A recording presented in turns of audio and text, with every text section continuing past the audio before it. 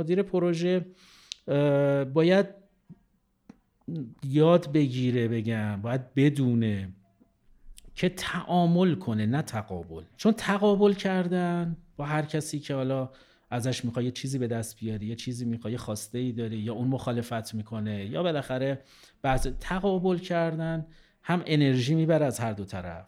خب بله. هم ممکنه ببازی.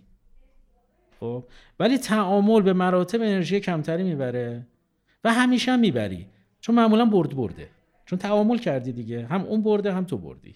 خب برای پس سعی کنی یه مدیر پروژه که تعامل کنه تا تقابل با همه چه با واحد مهندسی، چه با واحد QC، چه با مشتری، چه با هر کسی که زینفان اون پروژه هست.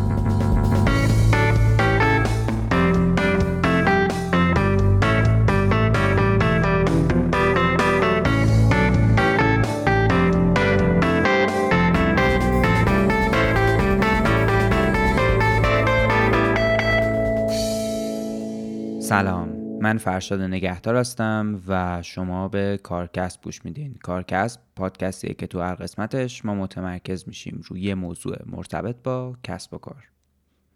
این 5مین قسمت از جیمسینه. خیلی خلاصه اگه بخوام بگم، جیمسین اپیزوداییه که ما با مهمونای فصل قبل نشستیم و ازشون سوالایی رو میپرسیم که برای مخاطبمون پیش اومده. اگه دوست دارین بیشتر در مورد جیمسین بدونین، پیشنهاد میکنم که اولین اپیزود این فصل یعنی داستان جیمسین رو گوش کنین. مهمون این قسمت آقای محمد رضا عرب‌ها هستن. آقای عرب‌ها توی شرکت سروک آذر که یکی از زیر مجموعه های شرکت O1 مدیر پروژه هستن.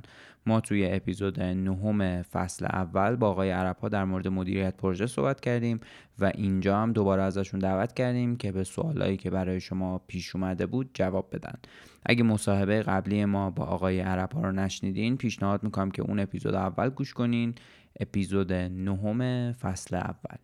اسپانسر این فصل از کارکسب هم شرکت ویماست و من خیلی ممنونم از ویما به خاطر حمایتایی که تا اینجا از ما کرده و لینک وبسایت و شبکه‌های اجتماعیشو برای آشنایی بیشتر باهاش توی توضیحات این اپیزود قرار میدم.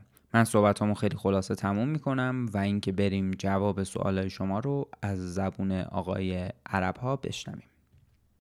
سلام مجدد، ارادتمندم. خیلی ممنون که دوباره دعوت ما رو قبول کردین برای اینکه در واقع بتونیم با شما توی موضوع مدیریت پروژه یه مقداری عمیق‌تر بشیم و جواب سوالای مخاطبین کارکسبم بتونیم در واقع بهشون بدیم.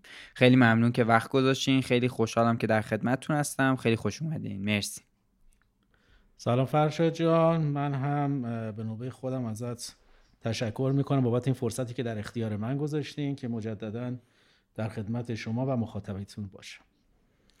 خیلی هم عالی. من سوال در واقع اولین سوال مخاطبمون ازتون اینه که مهمترین ارکان مدیریت پروژه به نظر شما چیه؟ خدمت شما عرض کنم از مهمترین ارکان مدیریت پروژه، خب مدیر پروژه که تو رأس کاره، به نظر من بعدش هماهنگ کننده پروژه است، چون مدیر پروژه خودش به تنهایی نمیتونه همه موارد رو در واقع بررسی کنه، همه موارد زیر نظر داشته باشه و هماهنگی ها رو انجام بده. در اینجا حتما مدیر پروژه یه هماهنگ کننده یا کوردینیتور به قول معروف یا یه معاونی در هر صورت نیاز داره. بله. خدمت شما عرض کنم که مدیر برنامه‌ریزی و مدیر ریسک، حالا میتونه اینا در قالب یه مدیریت باشه، حتما باید توی سیستم مدیریت پروژه باشه. مدیر فنی اجرایی و مدیر مهندسی و در نهایت مدیر راه اندازی. خدمت شما عرض بکنم که حالا مدیر فنی اجرایی در واقع زیر نظرش سرپرست کارگاه است دیگه، یعنی سرپرست کارگاه هم خودش جزو یکی از ارکان مدیریت پروژه است که بسیار هم اهمیت داره تو سایت. حالا تمام این موارد یه رکنی که به نظر من یه سیستم مدیریت پروژه باید داشته باشه و ما واقعا هنوز ما اینو میس میکنیم و اون پروسس منیجره، مدیر فرآیند. ببین ببینید نه اون با اون پروسس فرق میکنه. آره میتونی بگی مدیر فرایند، مثلا فرایند پروژه، نه دیتیل خود اجرای پروژه. ببین چیزی که توی مثلا اروپا هستش، ما رو هر پروژه یا رو هر دوتا پروژه یه مدیر پروژه‌ای داریم، ولی یه پروسس منیجری داریم که در واقع میاد تمام این پروژه ها رو، مثلا 5 تا 6 تا 7 تا 10 تا پروژه رو، اینا رو در واقع از ویو بالا نگاه میکنه. خب وارد دیتیل نمیشه، چون مدیر پروژه خودش وارد دیتیل میشه و بعضا انقدر غرق میشه که خیلی چیزا رو شاید اصلا حواسش نباشه که داره مثلا اتفاقاتی میفته تو پروژه، حالا یا بیرون پروژه، یا داره لطمه میزنه مثلا به پروژه و مدیر پروژه حواسش نیست و بعداً نتیجهش در میاد. منتها اون پروسس منیجر چون عدید بالا نگاه میکنه و آزادتر فکرش، اون میفهمه و به موقع خودش هینت میده به مدیر پروژه که اینجا حواست باشه، اینجا مثلا داره همچین اتفاقی قراره بیفته. اشتباه هم نکنیم، پروسس منیجر منظور مدیر بالاسری مدیر پروژه نیست. بله خب مثلا بگی مثلا مدیر پروژه مثلا زیر دست مثلا معاونت فرض کن سطح الارض، معاون سطح الارض پروسس منیجره. نه اصلا اون یه منیجمنت دیگه است، اصلا در رده خود مدیر پروژه است، نه اینکه بالا سرشه. منتها کارش اینه که حواسش به کل پروژه ها باشه و هر از چند گاهی در واقع مثلا روی نقاطی که حالا خودشون با مدیر پروژه میشینن به تفاهم میرسن، میان پروژه رو ایوالویت میکنن. خب که آقا مثلا تا الان فرض کنید 6 ماه از پروژه گذشته، خب حالا بیایم ببینیم چه اتفاقاتی افتاده تا الان. چی گین کردیم، چی بد بوده، چی خوب بوده، نمیدونم چی یاد گرفتیم، درس آموختمون چیه، خب چه راهی و اشتباه رفتیم که همین الان باید درستش کنیم، چون اگر ادامه پیدا بکنه ممکنه مثلا پروژه دچار مشکل بشه. در واقع اون پروسس منیجر ما اینجا تو تقریبا میشه گفت تو اکثر پروژه، من البته ندیدم، چرا اکثر بگم، ما میس میکنیم، اینو نداریم، واقعیتش نداریم. در خدمتتون هستم. خیلی هم عالی، مرسی. حالا یه جاهایی من فکر کنم من یه سوالی در مورد دفتر مدیریت پروژه میخوام ازتون بپرسم بعداً، ولی به نظرم اومد یه جاهایی این نقش در واقع پروسس منیجری که دارین میگین یا مدیر فرآیندی که دارین میگین یه ذره شبیه به اون چیزی که من از اون مدیر پی ام در واقع تو ذهن خودم هست. حالا اونجا مفصل‌تر ازتون میپرسم، شاید هم این برای خود منم بیشتر روشن شه. در مورد سوال بعدی من ازتون اینه که یه مدیر پروژه موفق چه ویژگی هایی داره؟ یه مقداری تو اون اپیزود قبلی صحبت کردین ازش، مثلا در مورد صداقتش صحبت کردین، در مورد این که بتونه در واقع کارو خوب تقسیم بکنه صحبت کردین، در مورد این که باید بتونه اعتماد داشته باشه، فضا بده به در واقع نیروهاش، اینا صحبت کردین. ولی من فکر کنم که اینجا حالا اگر که موضوعاتی اضافه تر از اون در واقع دارین، من خیلی خوشحال میشم که بشنومش. خواهش میکنم. ببینید یه مدیر پروژه موفق، من چند تا مورد رو خدمتتون عرض میکنم و بعد یه بحثی راجع به یکی از دوره ها یا یه سیستم بین المللی راجع به اون بیان میکنم. به نظر من برای اینکه خیلی دقیق باشیم روی این قضیه، یه مدیر پروژه موفق اولا باید الهام بخش و الگو برای اعضای گروهش باشه. خب دوما این که اشاره کردی تو اپیزود قبلی هم من گفتم، باید تیمش، نه فقط تیم خودش، حتی پیمانکارش باید بهش اعتماد داشته باشه، دروغ ازش نشنون، توانایی برنامه ریزی و مخصوصا اولویت بندی کارها رو داشته باشه. خب بله، بتونه کارهایی که داره رو، فعالیتایی که قراره انجام بده رو اولویت بندی بکنه و عمل کنه، نه اینکه فقط اولویت بندی کنه و نگاش کنه. سکانس کارا رو تو پروژه بشناسه. خب توالی انجام کارا رو بشناسه. آره اونو بشناسه. اسکوپ کاریشو بشناسه، قراردادشو بشناسه. یه مدیر پروژه موفق اینو وقتی یعنی هدفشو ندونه، هدفشو نشناسه و صرفا اینه که یه پروژه داره، یه قرارداد داره بخواد بره شروع بکنه، این پروژه موفقی نخواهد شد. بله. قدرت ارتباطات قوی داشته باشه، چه گفتاری چه نوشتاری. بله. خب مدیر پروژه که نتونه ارتباط برقرار بکنه با ذی‌نفعان پروژه، با کارفرماشه، پیمانکارشه، نمیدونم بچهای سایت کارگاهه، نتونه ارتباط برقرار بکنه، اون هم مدیر پروژه موفقی نخواهد بود. یعنی اینه که میگم واقعا همش هست و فرشاد، یعنی این نیستش که فکر کنی حالا اگه یکی نباشه چی میشه، اون وقت گپ داریم تو کارمون. یکی این که بتونه بودجه پروژه رو بتونه مدیریت بکنه، اونو تو اپیزود قبلی مفصل راجعش صحبت کرده بود. بله. بتونه بودجه پروژه رو مدیریت کنه. یکی بتونه بین ارکان پروژه توازن برقرار کنه، اینم خیلی مهمه. مثلا بعضا میبینیم که مثلا مدیران پروژه ها به یه رکنی از پروژه بیشتر اهمیت میدن تا به یه رکن دیگه. خب مثال میزنم، مثلا میاد انقدر به واحد کنترل کیفیت اهمیت میده که اصلا واحد اجرا یادش میره. دقیقاً. خب یا انقدر به واحد اجرا اهمیت میده، میخواد کار بکنه زودتر کارش جمع بشه، نمیدونم بره جلو، که اصلا یادش میره کیفیت، یه کنترل کیفیتی هم داریم بابا. اینم یه مدیر پروژه باید بتونه یه توازنی برقرار کنه بین این دوتا. نه این دوتا، تمام ارکان پروژه باید یه توازنی برقرار بکنه. یکی هم که خیلی به نظر من مهمه، مدیر پروژه باید یاد بگیره، باید بدونه که تعامل کنه نه تقابل. چون تقابل کردن با هر کسی که حالا ازش میخوای یه چیزی به دست بیاری، یه چیزی میخوای، یه خواسته ای داری، یا اون مخالفت میکنه، یا بالاخره بعضی تقابل کردن هم انرژی میبره از هر دو طرف. خب بله. هم ممکنه ببازی.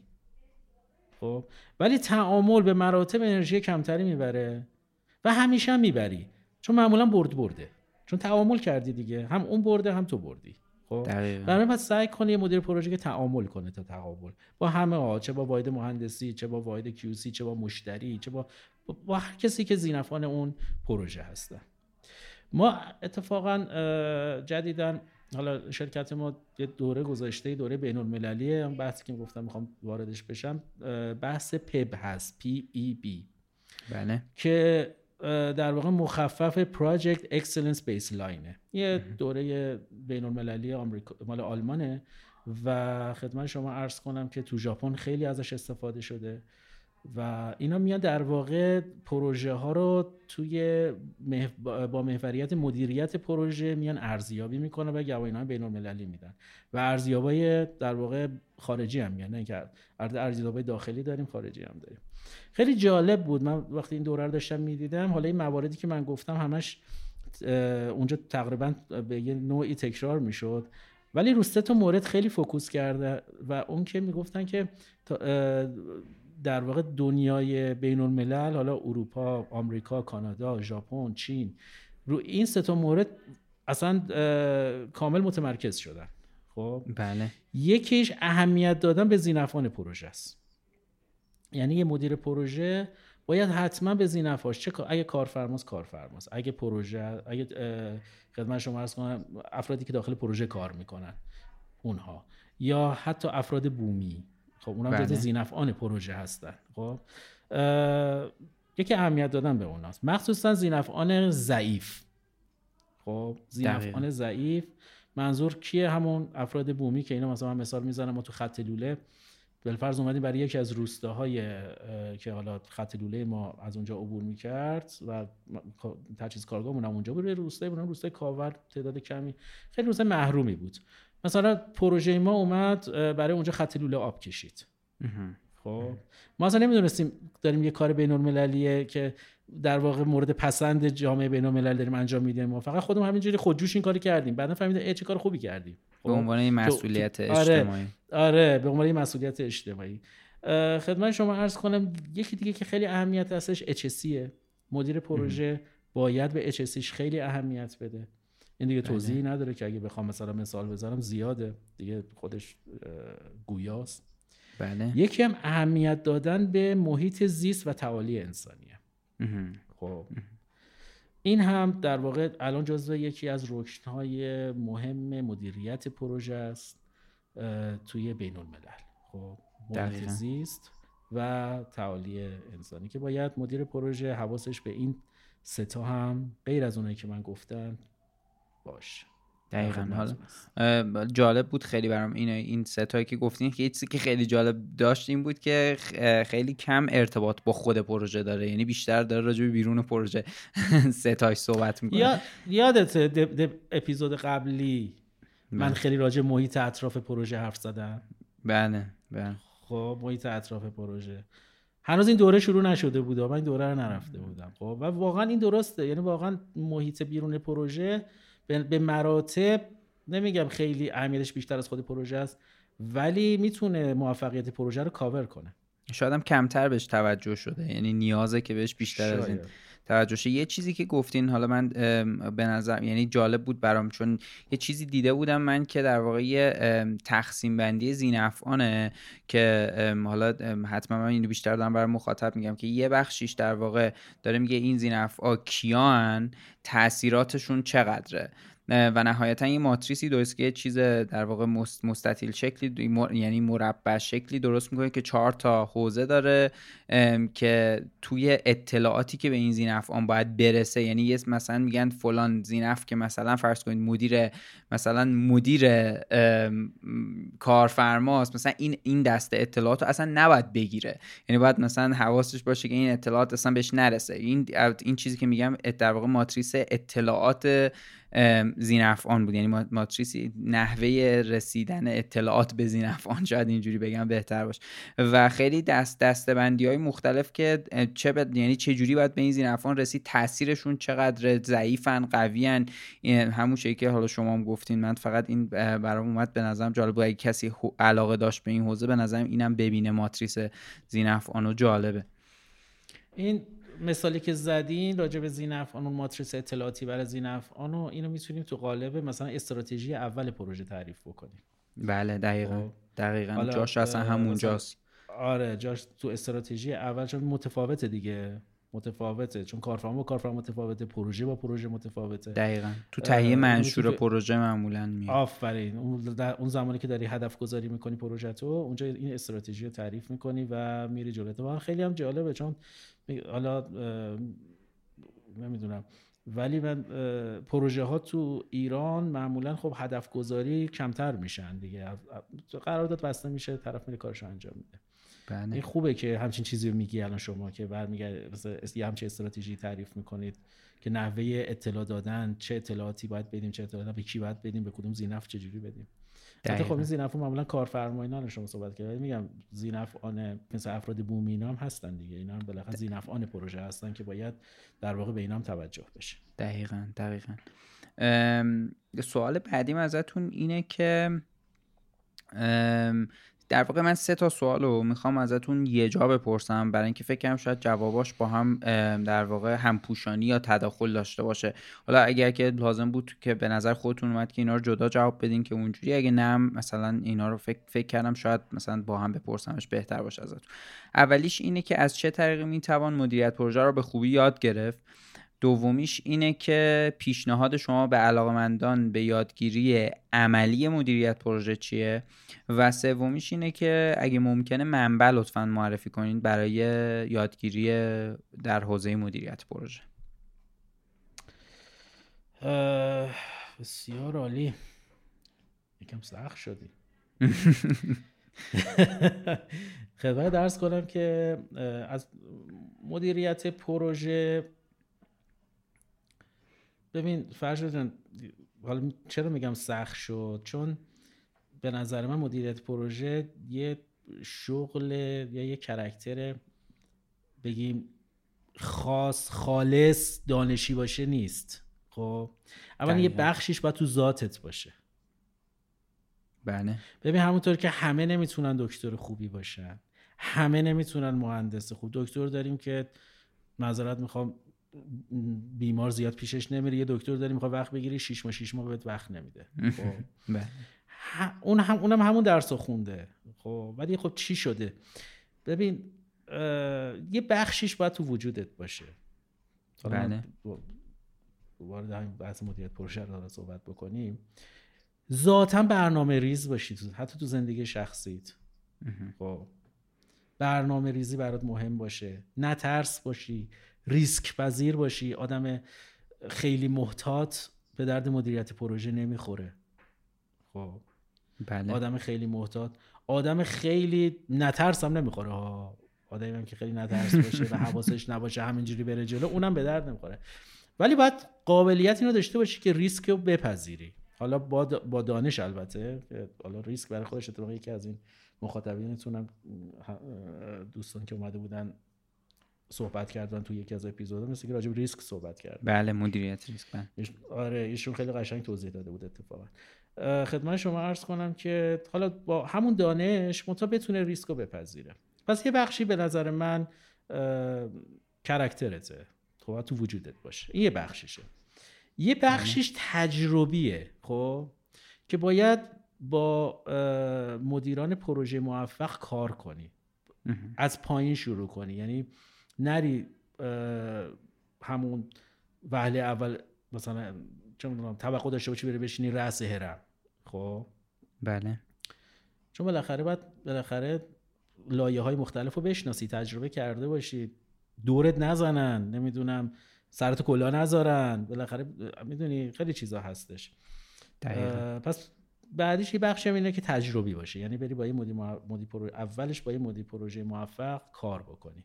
خب یعنی اون بخشی که گفت برای در واقع پیشنهاد شما برای علاقه‌مندان به یادگیری عملی مدیریت پروژه، پیشنهادتون اینه که توی یه پروژه‌ای با یه مدیر پروژه‌ای که موفقه و مدیر پروژه در واقع به عنوان دستیارش و با دید خریداری کار کن. ببین یه موقع شما میری مثلا با دید این که خب من حقوقمو بگیرم کار میکنی، بله، چیزی یاد نمیگیری، فقط کارتو به خوبی انجام میدی و میری. خب ولی با این دید یه موقع میری کار میکنی که من هم میخوام برم مدیر پروژه خوبی بشم. بنابراین با این دید که میری وای میسی با این مدیر پروژه خوب کار میکنی، خیلی چیزا ناخودآگاه ازش یاد میگیری. دقیقاً. خب یکی اینه. در آخری هم خب طبیعتاً بخش تحصیلش هم هست، آکادمیکش هم هستش که بالاخره حالا یه دوره‌ای هم ببینه. حالا دوره میتونه حالا شاید یکی دیگه از سوالات دیگه باشه، مثلا دوره پی ام باک ببینه، دوره پرینس 2 ببینه، خدمت شما عرض کنم ام بی ای بره بخونه، بالاخره یه دوره‌ای هم بخونه که مبانی مدیریت پروژه رو بلد باشه. خب بله. بعد دیگه اونم یه بخش دیگه بقیه‌اش تو عمل دیگه باید بره و تجربه کنه. پس پیشنهادتون برای منبع در واقع یه استانداردهایی مثل پرینس 2 و پی ام باک، البته پرینس 2 فکر کنم اسم مدرکشه، من اسم در واقع استانداردشو دوره است. یا اینکه ولی مثلا استانداردهای مدیریت پروژه است. در واقع توی بخش یادگیری عملیش پیشنهادتون این بود که با یه مدیر پروژه موفق کار کنه و برای اون بخشه که چجوری میتونیم اینو به خوبی هم یاد بگیریم، یه در واقع همکاری با این آدما، یاد گرفتن در واقع استانداردها و بخش آکادمیکش و اینو در واقع از طریق از لایه‌های پایین شروع کنه. و دنبال این میگشتم. آره از لایه‌های پایین شروع کنه. بله. عجله نکنه. بله خیلی هم عالی. سوال بعدیمون هم تقریبا جواب دادین، اینکه آیا برای موفقیت توی این حوزه مدیریت پروژه مدرک دانشگاهی لازمه یا نه؟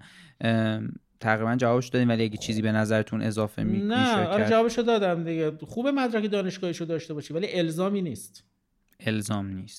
اون چیزایی که چون شما میگین دانشگاه ها، ببین شما یه دوره هم ببینید دانشگاه نیست، یه دوره است دیگه. خب بله. یه دوره یه کلاسی میری مبانی مدیریت پروژه رو یاد میگیرید، ولی الزامی نیست حتما بری براش و مدرک دانشگاهی بگیری، فوق لیسانس بگیری، نمیدونم 4 سال خوب انجام بدی، نمیگم بده ها، ولی الزام نیست، پیش نیاز نیست براش. نه سوال الزام نیست. دقیقاً. سوال بعدیم ازتون اینه که به فرایندی بودن مدیریت پروژه، اون مدلی که در واقع استاندارد پی ام باک به پروژه نگاه میکنه اعتقاد دارین؟ خیلی. ببین خود پروژه، دفعه پیشم من یه گوشه فکر کنم اشاره کردم بهش، خود پروژه یه فراینده. بله. خود پروژه یه فراینده، بنابراین نمیتونی بهش اعتقادی نداشته باشی. خب منتها باید مدیر پروژه اون استانداردهایی که من فرض کنید تو اون دوره، حالا تو اون پی ام باک هستش یا تو اون دوره مدیریت پروژه که گذرونده هستش، اینو باید در واقع تطابق بده به شرایط پروژه، چون پروژه شرایطش متفاوته. خب پروژه داینامیک، خب پروژه کاملا داینامیکه. به قول میگم من با یه مدیر پروژه کار میکنم، ان شاءالله هر جا سلامت باشه، خدا براش خوب بخواد، آقای مهندس حاج رسولیات تو پروژه انجلسی دراست کار میکردیم. خیلی حرفای قشنگی میزدن ایشون وقتی که صحبت میکردیم. یه حرفش این بود پروژه داینامیکه، فکر نکنید از اول یه چیزی رو بستید همینه. خب بله. تغییر میکنه، پروژه تغییر میکنه، تو هم باید باش تغییر کنی. تصمیم گیری ها تغییر میکنه، فعالیت تغییر میکنه، فرایند تغییر میکنه و تو باید این قابلیت داشته باشی سریع بتونی خودتو باش ادجاست کنی. و تمام این بحثایی که راجع به پی ام باک تو بحث پی ام باک مطرح شده، اینا همه اونجا چیز میشه. در واقع میتونیم به عنوان فرایند اینا ببینیم. چون ببین در واقع توی مدیریت پروژه ما 3 تا فرایند داریم دیگه. خب حالا اگه میخوای یه توضیح کوچیکی بهش بدم ازش حتما رد شیم سریع. 3 تا فرایند داریم تو پروژه. یکی فرایند اجراییه، بله. یکی فرایند مدیریت پروژه است، یکی فرایند پشتیبانیه. خب این 3 تا فرایند رو ما توی پروژه داریم. فرایند اجرایی منظورمون چیه؟ منظورمون نظارت، هم کار نظارتی که بچه‌ها میکنن، نظارت بر عملیات اجرایی، مهندسی، خرید کالاست، هر چیزی که به اجرا و پیشرفت فیزیکی پروژه در واقع ارتباط مستقیم داره. بله. فرایند مدیریت پروژه که حالا ما به صورت در واقع بعضیا متمرکز بعضیا غیر متمرکز من توضیحات دادم، مثل مدیریت کردن هزینه است، مدیریت ارتباطات، مدیریت ریسک، مدیریت حتی دعاویه، کلیما. بله. خب مدیریت کیفیت، مدیریت زمانبندی، یکپارچگی پروژه، ارکان پروژه، مدیریت ذی‌نفعان، اینا برمیگرده به فرایند مدیریت پروژه. خب یکم فرایند پشتیبانی، مثل چی؟ مثل حراست یا نمیدونم مثل انبار، مثل اچ آر یا همون منابع انسانیمون، مثل آی سی تی مون، مثل به حقوقی و قراردادها، مالی، اینا بحث پشتیبانیه. این 3 تا فرایند رو تو پروژه داریم که اگر بتونیم این 3 تا فرایند رو به درستی مدیریت بکنیم، ما پروژه موفقی خواهیم داشت. دقیقاً. سوال بعدیم ازتون اینه که با توجه به تجربه کاری شما در داخل و خارج از کشور چه مشکلاتی رو توی مدیریت پروژه تو ایران میبینید؟ اینو یه مقداری ازش صحبت کرده بودین، ولی من فکر کردم که حالا اگه بیشتر موضوعی دارین که بهش اضافه کنین یا بازش کنین خب خوبه. خیلی خدمت شما عرض بکنم که ببینید خیلی نمیدونم حالا دقیقا یادم نیست دفعه پیش من راجع به این قضیه چی گفتم، ولی بذار اینطوری بگم، من تو ایران یه چیزی که کمتر میبینم، نمیگم نیست ولی کمتر میبینم، کار گروهیه. بله. خب این باید فرهنگ سازی بشه تو ایران که کار گروهی بتونیم انجام بدیم تو پروژه، تیم ورک باید انجام بدیم. ببین شما الان تو خود ایران که نگاه بکنید جدیدن حالا بحث والیبال ما داره خوب، یعنی یه چند سالیه که تازه خوب شده به عنوان یه چیز، ولی دقت کنید تا مثلا چند سال پیش تمام اکثر ورزش‌های انفرادی و مثل کشتی همه عالی، گروهی‌ها همه ضعیف. خب حتی تو ورزشمون اینو چون تو مدارسمون فرهنگ سازی نمیشد. خب حالا تو دوران ما همه چی انفرادی بود. خب بله. کار گروهی تعریف نمیشد، پروژه گروهی تعریف نمیشد. این پروژه نمیاد پروژه ساختمانی یا پروژه نفتی باشه، چه میدونم پروژه ساخته یه چیزی، پروژه ساخته یه ماکتی، پروژه نمیدونم نظافتی، پروژه یه پروژه، هر چیزی یه پروژه است، هر فعالیتی یه پروژه است. خدمت شما. پس ما کار بس تو پروژه، من چیزی که تو ایران میس میکنم یکی کار گروهی موفقه. خب که اصلا یه بحث واردش بشین تو پروژه ها خیلی بحث عمیقیه. یکی بحث همون پروسسیه که گفتم.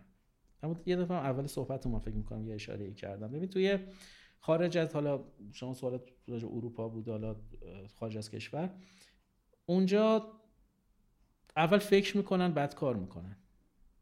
ما کار میکنیم بعد فکر میکنیم.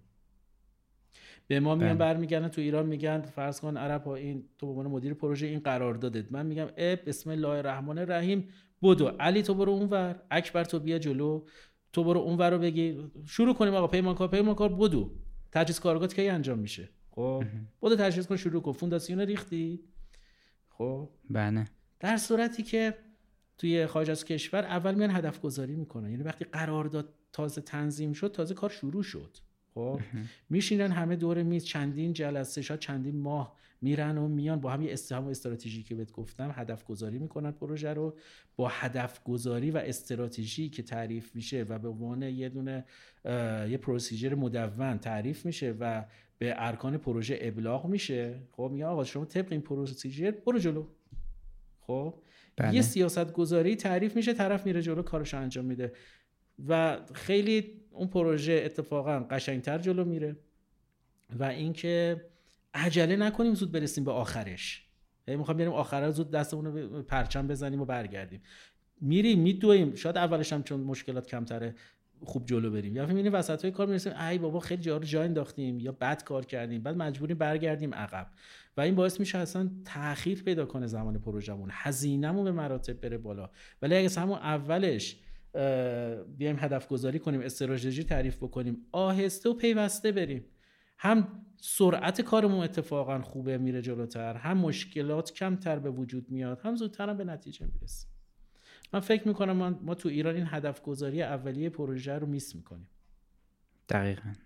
سوال بعدیم ازتون اینه که تو پروژه های چند ملیتی مثل فضاهای عسلویه تو ایران یا جاهایی که تو در واقع خارج از کشور، حالا عسلویه تو ایران به خاطر اینکه احتمالاً به خاطر اینکه خیلی در واقع تنوع فرهنگ از انواع و اقسام جاهای کشور دارن کار میکنن، چه عاملی به لحاظ فرهنگی باید مورد توجه مدیر پروژه قرار بگیره که این در واقع تو تضاد فرهنگی که اونجا به وجود اومده؟ تو همچین مناطقی که پروژه تعریف بشه و قرار پروژه درش اجرا بشه، به نظر من مدیر پروژه اول باید فرهنگ بومی اون منطقه رو آنالیز کنه. بله. به راحتی هم میشه، یعنی حتی از توی گوگل هم سرچ بکنی تو منطقه و فرهنگش، اینا قشنگ میتونی بفهمی چه فرهنگی دارن و بره با 4 تا نمیدونم محلی صحبت بکنه، متوجه میشه چی به چیه. بعد ریش سفید محل کیه، نمیدونم از کی بیشتر حساب میبرن از کی نمیبرن.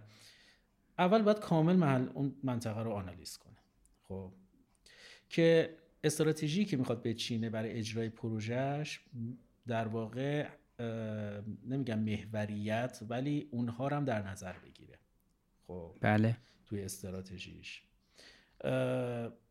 و استخدام افراد بومی، چه لحاظ اجتماعی، حتی چه لحاظ پیشرفت پروژه. خب چون بعضا دیدم من پیش اومده که بعضی از همکاران مقاومت میکنن رو استخدام یک سری از افراد بومی و پروژهشون دچار مشکل میشه. بعد پروژه، حالا من راجع پروژه نفتی صحبت میکنم، بیشتر این پروژه خود تو مناطق محروم هست، در صورت هم از لحاظ انسانی هم از لحاظ در واقع اون مسئولیت اجتماعی که ما داریم برای کشورمون و مردم عزیزمون، اون مسئولیت رو باید به درستی اجرا بکنیم و از اون امکانی که اونجا تو اون منطقه به وجود اومده در واقع نهایت بذاریم بقیه اونایی که اونجا زندگی میکنن استفاده کنن. بله.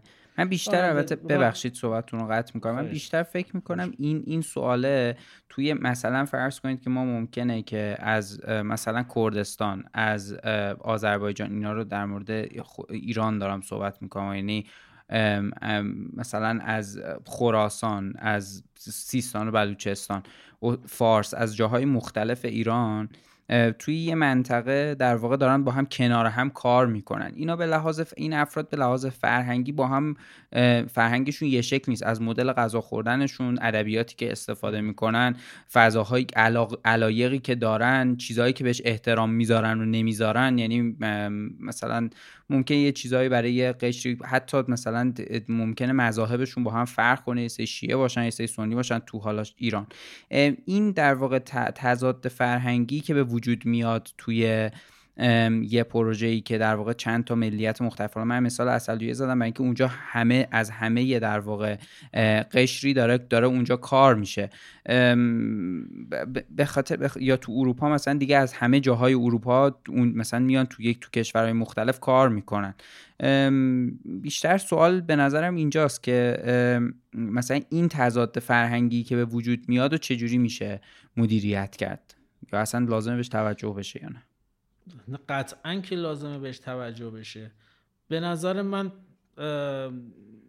حالا ما توی از پروژه داشتیم همین نمونه که مثال میزنی، تو پروژه خطوط لوله‌مون داشتیم و طوری که مدیریتش کردیم از هم جداشون نکردیم. خب از هم نگفتیم آقا مثلا فرض کن تو کردی، تو برو اون قسمت کار کن، اون قسمت هم بخواب، اونم رستورانته.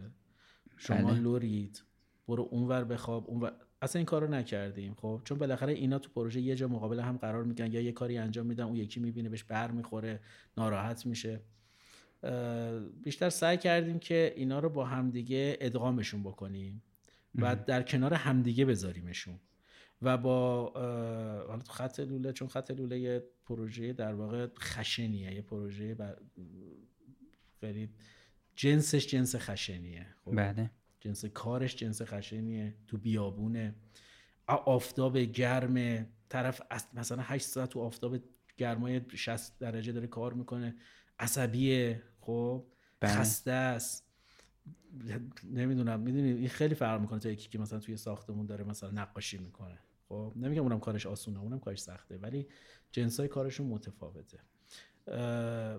ما سعی کردیم که اینا با همدیگه باشن، با همدیگه کار بکنن و فعالیت‌های گروهی براشون بذارید بعد از کارشون. خب بذارین استقبال کنن، مثلا اگه قراره فوتبال بازی کنن با هم بازی کنن، از تمام ارکان پروژه که با هم دیگه مچ بشن، جداشون نکنیم. به نظر من حالا یه جا ممکن جواب بده یه جا جواب نده، نمیدونم، حالا من تو پروژه‌ام تقریبا این قضیه جواب داد.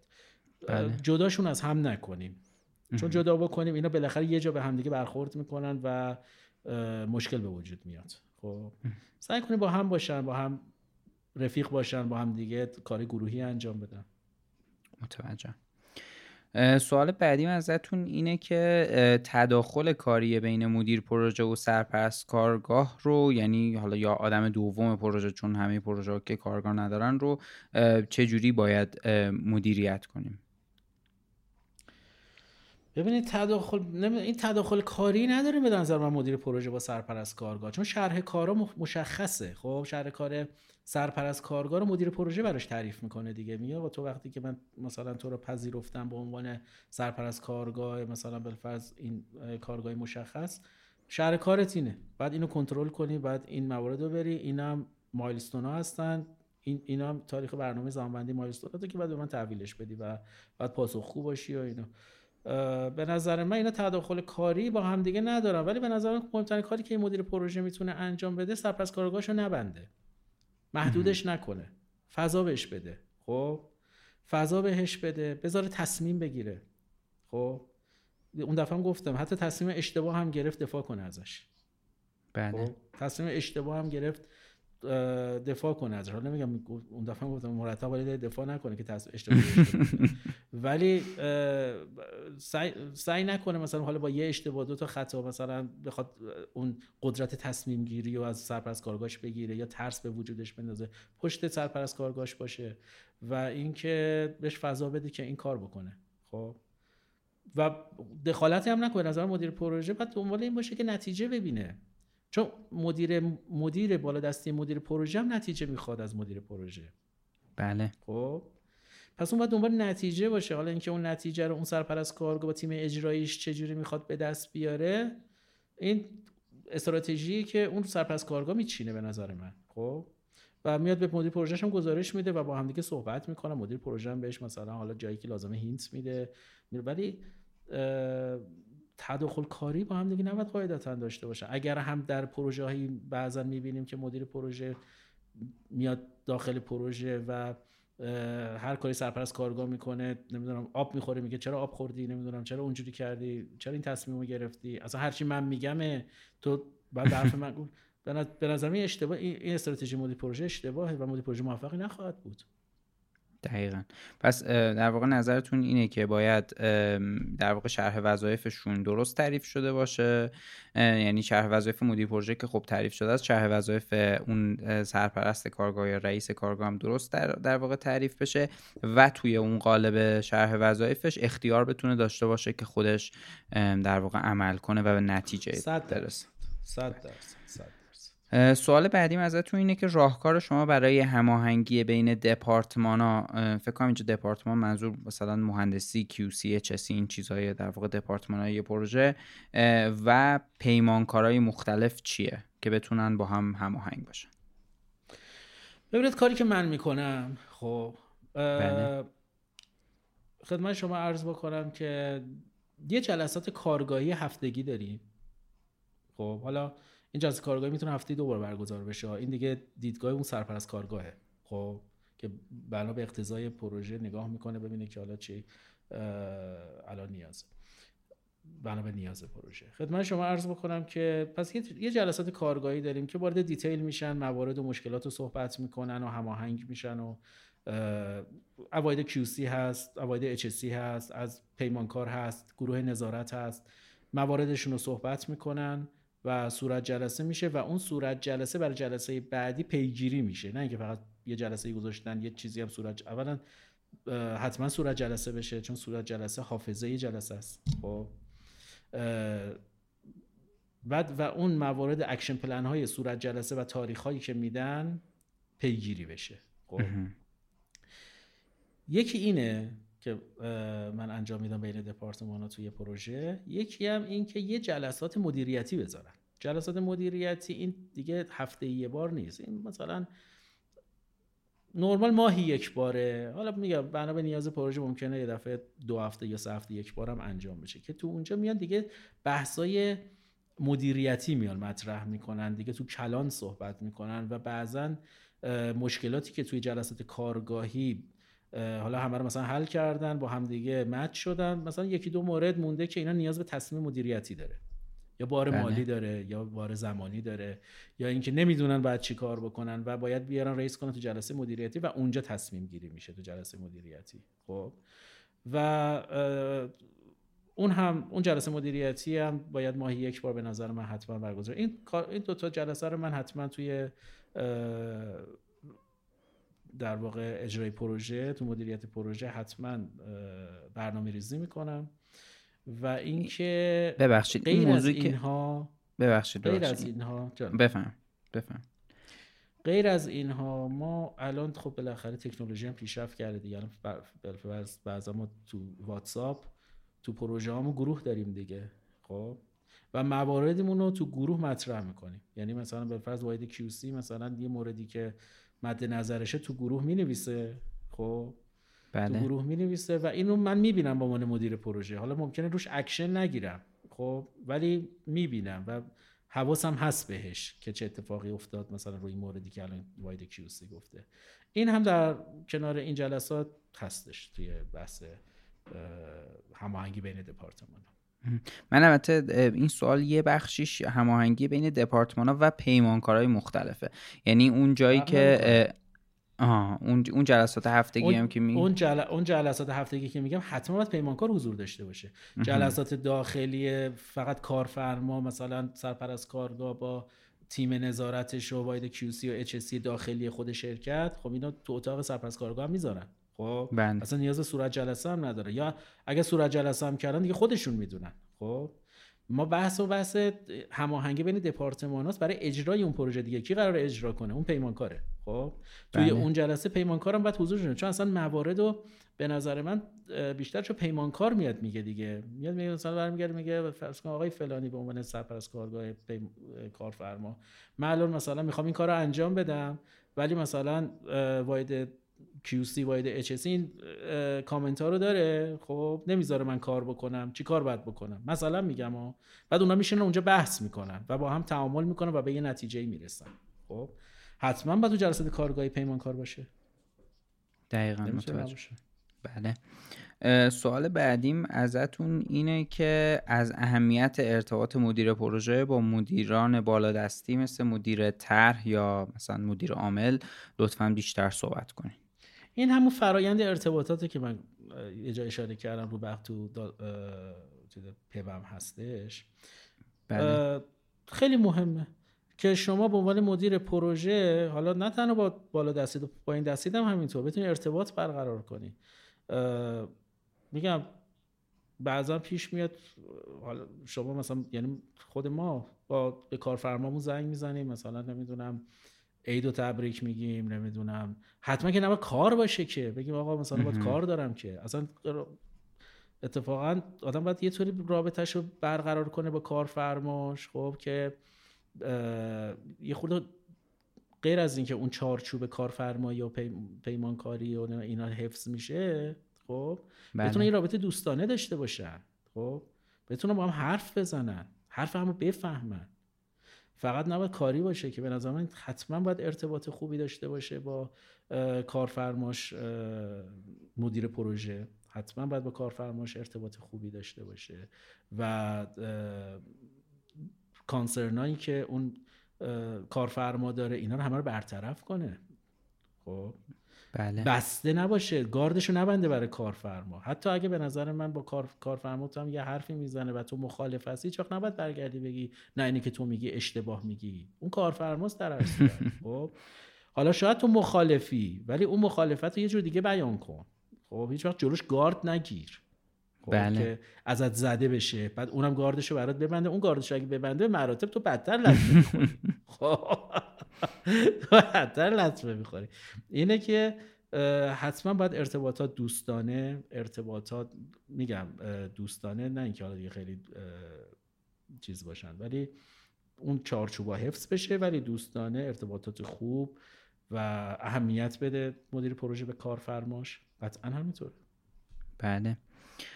سوال بعدیم ازتون اینه که به نظر شما توی در واقع بخش مدیریت افراد، مدیریت نیروی انسانی، کدوم مسئله اهمیت بیشتری داره، اخلاق یا تخصص؟ ببین اگه بگیم فقط اخلاق، یعنی طرف یه آدم خیلی خوش اخلاق، مشتری مدار خوبی میاد و کار بلد نیست، نمیشه. بله. اگه بگیم فقط تخصص، یه آدم حرفه‌ای خیلی عالی میاد ولی با دمن اصلا نمیشه خوردش. بلد نیست صحبت کنه، بلد نیست تعامل کنه، پروژه رو به چالش میکشه، اونم نمیشه. به نظر من هر دوی اینها مکمل همن. یعنی هم طرف باید تخصص داشته باشه، هم اخلاق.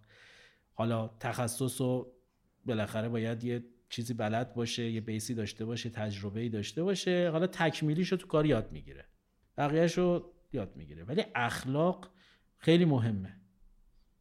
خیلی اخلاق مهمه تو کار. گفتم اخلاق، نمیدونم اینکه بتونه ارتباط برقرار کنه با همه، بدونه کجا اخم کنه، کجا بخنده، کجا داد بزنه، کجا نمیدونم دوستانه صحبت بکنه، کجا بشینه، کجا پاشه، چه حرفی رو کجا بزنه، تو چه زمانی بزنه. خدمت شما عرض بکنم که اخلاق خیلی مهمه. یعنی اگه وزن یک کدومش رو بخواین بیشتر، یعنی اگه وزن یک کدومش رو بخواین بیشتر ببینین، در واقع تخصص رو میگین که میشه اکتسابیه و میشه در واقع اگر که حتی کسی کاملا متخصص نباشه، یعنی باید یه در واقع یه پیش زمینه اولیه، یه بیس اولیه داشته باشه، ولی اگر که تجربه اولیه داشته باشه ولی میتونه بقیه تخصص رو در واقع اکتسابی در کسبش بکنه. بله. ولی مسئله اخلاق اگه بخواین وزن X رو بیشتر ببینین، اخلاقو به نظرتون میاد که باید خیلی بهش توجه در واقع. بله اخلاق خیلی مهمه. بله. خیلی هم عالی. و به عنوان آخرین سوال، اینو قبلا راجبش در واقع توضیح دادین، من فکر کردم که چون جالب بود و به نظرم اومد که شاید جا داشته باشه بیشتر روش صحبت کنیم، اینه که چطوری میشه زمینه رشد برای کارکنان توی پروژه ایجاد کرد. حالا ایشون گفتن کارکنان ولی کلا فکر کنم الان مسئله پروژه است دیگه. ایشون درست گفته، کارکنان یا کسایی که تو پروژه دارن کار میکنن، خدمت شما عرض کنم که یکی باید بهشون فضا بدیم. بله. فضا دادن، مسئولیت بدیم بهشون و مسئولیت رو ازشون بخواهیم. خب و یکی هم آموزش. یعنی اگر چون بحث آموزش خیلی مهمه، بالاخره ما توی دنیایی داریم زندگی میکنیم که مرتب تکنولوژی میاد و در واقع فرایند پروژه ها، مدیریت پروژه ها دائم در حال تغییر بنا به شرایط. مثلا یه زمانی بود، شاید چندین سال پیش، مثلا اصلا محیط زیست زیاد اونقدر مهم برای پروژه ها نبود. الان به نقطه‌ای رسیدیم بالفرض مثلا خوردیم به کم‌آبی، ما باید حواسمون به محیط زیستمون باشه، باید حواسمون به خشکسالی باشه مثلا. میگم ما پس یکی بحث پس آموزشه، دوره‌های مختلفی که حالا به نیاز هر شخص، هر فرد توی پروژه نیاز هستش، حالا یا به درخواست خودش یا به درخواست مدیرش دوره‌های مختلف ببینه و اینکه هم که گفتم فضا بهش بدیم و مسئولیت بدیم و که رشد کنه. دقیقاً.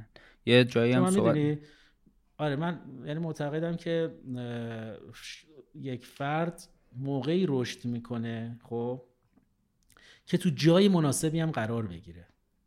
شما ممکنه خیلی پتانسیل رو داشته باشی رشد کنی، ولی تو یه شرکتی داری کار میکنی که همه چی رو برات بسته. هر چقدر پتانسیلت بالا باشه نمیتونی بری بالا، رشد نمیکنی. خب بله. ممکن توی شرکتی کار بکنی که پتانسیل هم نداری ولی شرکت خیلی خوبه ها، خیلی برات فضا باز میکنه، اونم به جایی نمیرسی چون خودت پتانسیل خودت نمیخوای. خب به نظر من هر دو اینو باید باشه، یکی شرایط رشد و شرکت برای اون کارکن ایجاد کنه، یکی اینکه خودش هم بخواد و مسئولیت بپذیره و اگه بهش فضا میدن و فضا استفاده کنه، نه سوء استفاده. بعضی موقع هستش مثلا طرفش فضا میدن استفاده کنه، سوء استفاده میکنه. فرض کن مثلا داشتیم مثلا تو پروژه ما ماشین در اختیار مثلا فلانی گذاشتیم، گفتیم که آقا این ماشین در اختیار تو، مثلا برو به کارت سر بزن. بعدا متوجه شدیم مثلا طرف میرفته مثلا خونه میخوابیده با ماشینه. میدونی منظورم چیه؟ سوء استفاده نشه، از شرایط استفاده بشه، هم خودش بخواد هم شرکت در اختیارش بذاره. خیلی هم عالی. بله دقیقاً. و در واقع آخرین چیزی که میخوام ازتون بپرسم، این سوالات هم در واقع تموم شد، میخواستم بدونم که چیزی به نظرتون میاد که اگه مخاطب ما میپرسید خوب بود و نپرسیده توی موضوع مدیریت پروژه، یا چیزی که مثلا شما تکمیل کنین به این صحبتایی که اینجا کردین و اونجا انجام دادین؟ خدمت شما عرض کنم که نه، فقط یه چیزی که حالا لازمه که من بهش اشاره بکنم این که یکی از کارهایی که مدیران پروژه به نظر من باید انجام بدن در حین مدیریت کردن کارشون، استفاده از چرخه دمینگه. چرخه دمینگ در واقع از 4 تا در واقع فعالیت تشکیل شده. بله. پلان، دو، چک، اکت. خب که میان در کارهایی که توی پروژه میخواد انجام بده مدیر پروژه، خب میاد میبره اون فرایند و میبره داخل این چرخه. خب بله. فرض کنین مثلا میاد پلن میریزه. این پلنی که میگم با پلن برنامه ریزی پروژه، برنامه زمانی فرق میکنه، منظورم اون نیست. میاد پلن میریزه. فرض کن میگه که آقا فرض کنیم پروژه خط لوله به خاطر اینکه مثلا تو 200 کیلومتر خط داره اجرا میشه، خب من بیام بردارم مثلا دفتر نظارتی رو ببرم تو محل نقطه‌ای که داره کار میشه. خب اینو پلن کرد. مرحله بعدی 2، یعنی میاد اینو انجامش میده. خب مرحله بعدی چکه، یعنی میاد اینو بررسیش میکنه. یعنی وقتی انجام میده میگه خیلی خب فرض کن یه هفته گذشت، نگاش میکنه، بررسیش میکنه، چکش میکنه، میبینه ای بابا نشد که، چون اولا غذا بهشون نمیرسه، بعد اینا چقدر تو حمل و نقل دچار مشکل شدن، بعد اصلا کار لطمه خورد اینجوری به جای اینکه کار سریعتر بره جلو. خب بله. مرحله بعدی این نتیجه گیری رو میکنه که اون که میشه اکت، که این کار خوبی نبود. خب میاد برنامه‌شو ریپلن میکنه. خب میگه نه، ببریم مثلا حالا این تجهیز کارگاه رو بذاریم تو اون نقطه تجهیز کارگاه رو عوض میکنه، مثلا یه جایی بینه، مثلا فرض کن دفتر مرکزی سایت که الان رستوران هستش با مثلا نقطه که داره کار میکنه، مثلا یه جوری مرکزیت میذاره. دوباره اینا میاد تو اون چرخه میذاره و بررسیش میکنه و میبینه این مثلا جواب داد.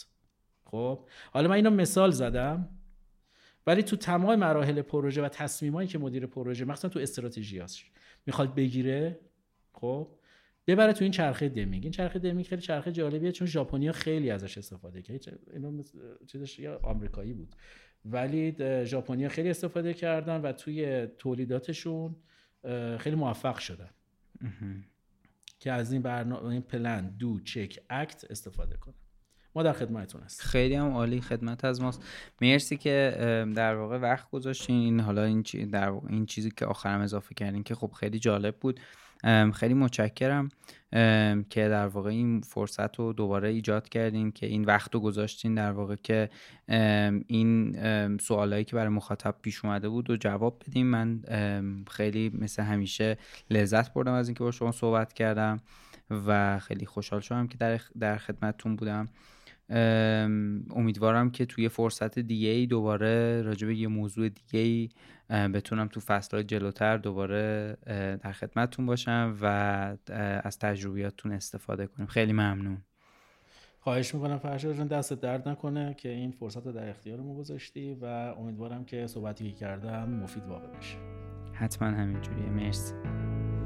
خواهش میکنم. خدا نگهدار. خیلی ممنون.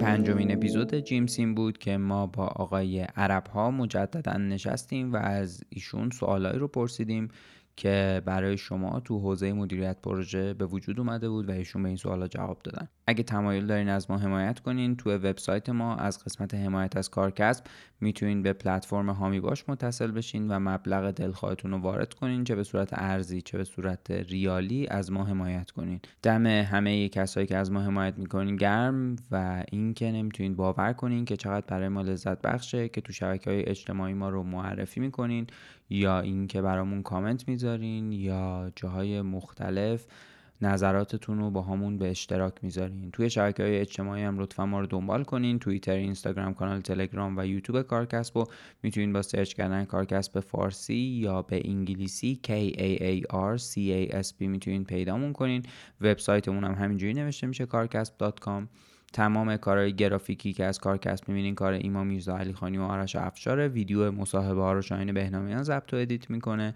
موزیک این فصل رو رها ثابتی ساخته. همه کارهای حوزه آیتی با مهیار کاکایی. ادیت و تنظیم خود پادکست رو با نامی جمشیدی مقدمه. الما سادات همه کارهای پشتیبانی رو انجام میده و ایران جعفری پشت شبکه‌های اجتماعی مونه. دمتون گرم که به کارکسب و کلا پادکست فارسی گوش میدین و امیدوارم که هر جا هستین خوب باشین.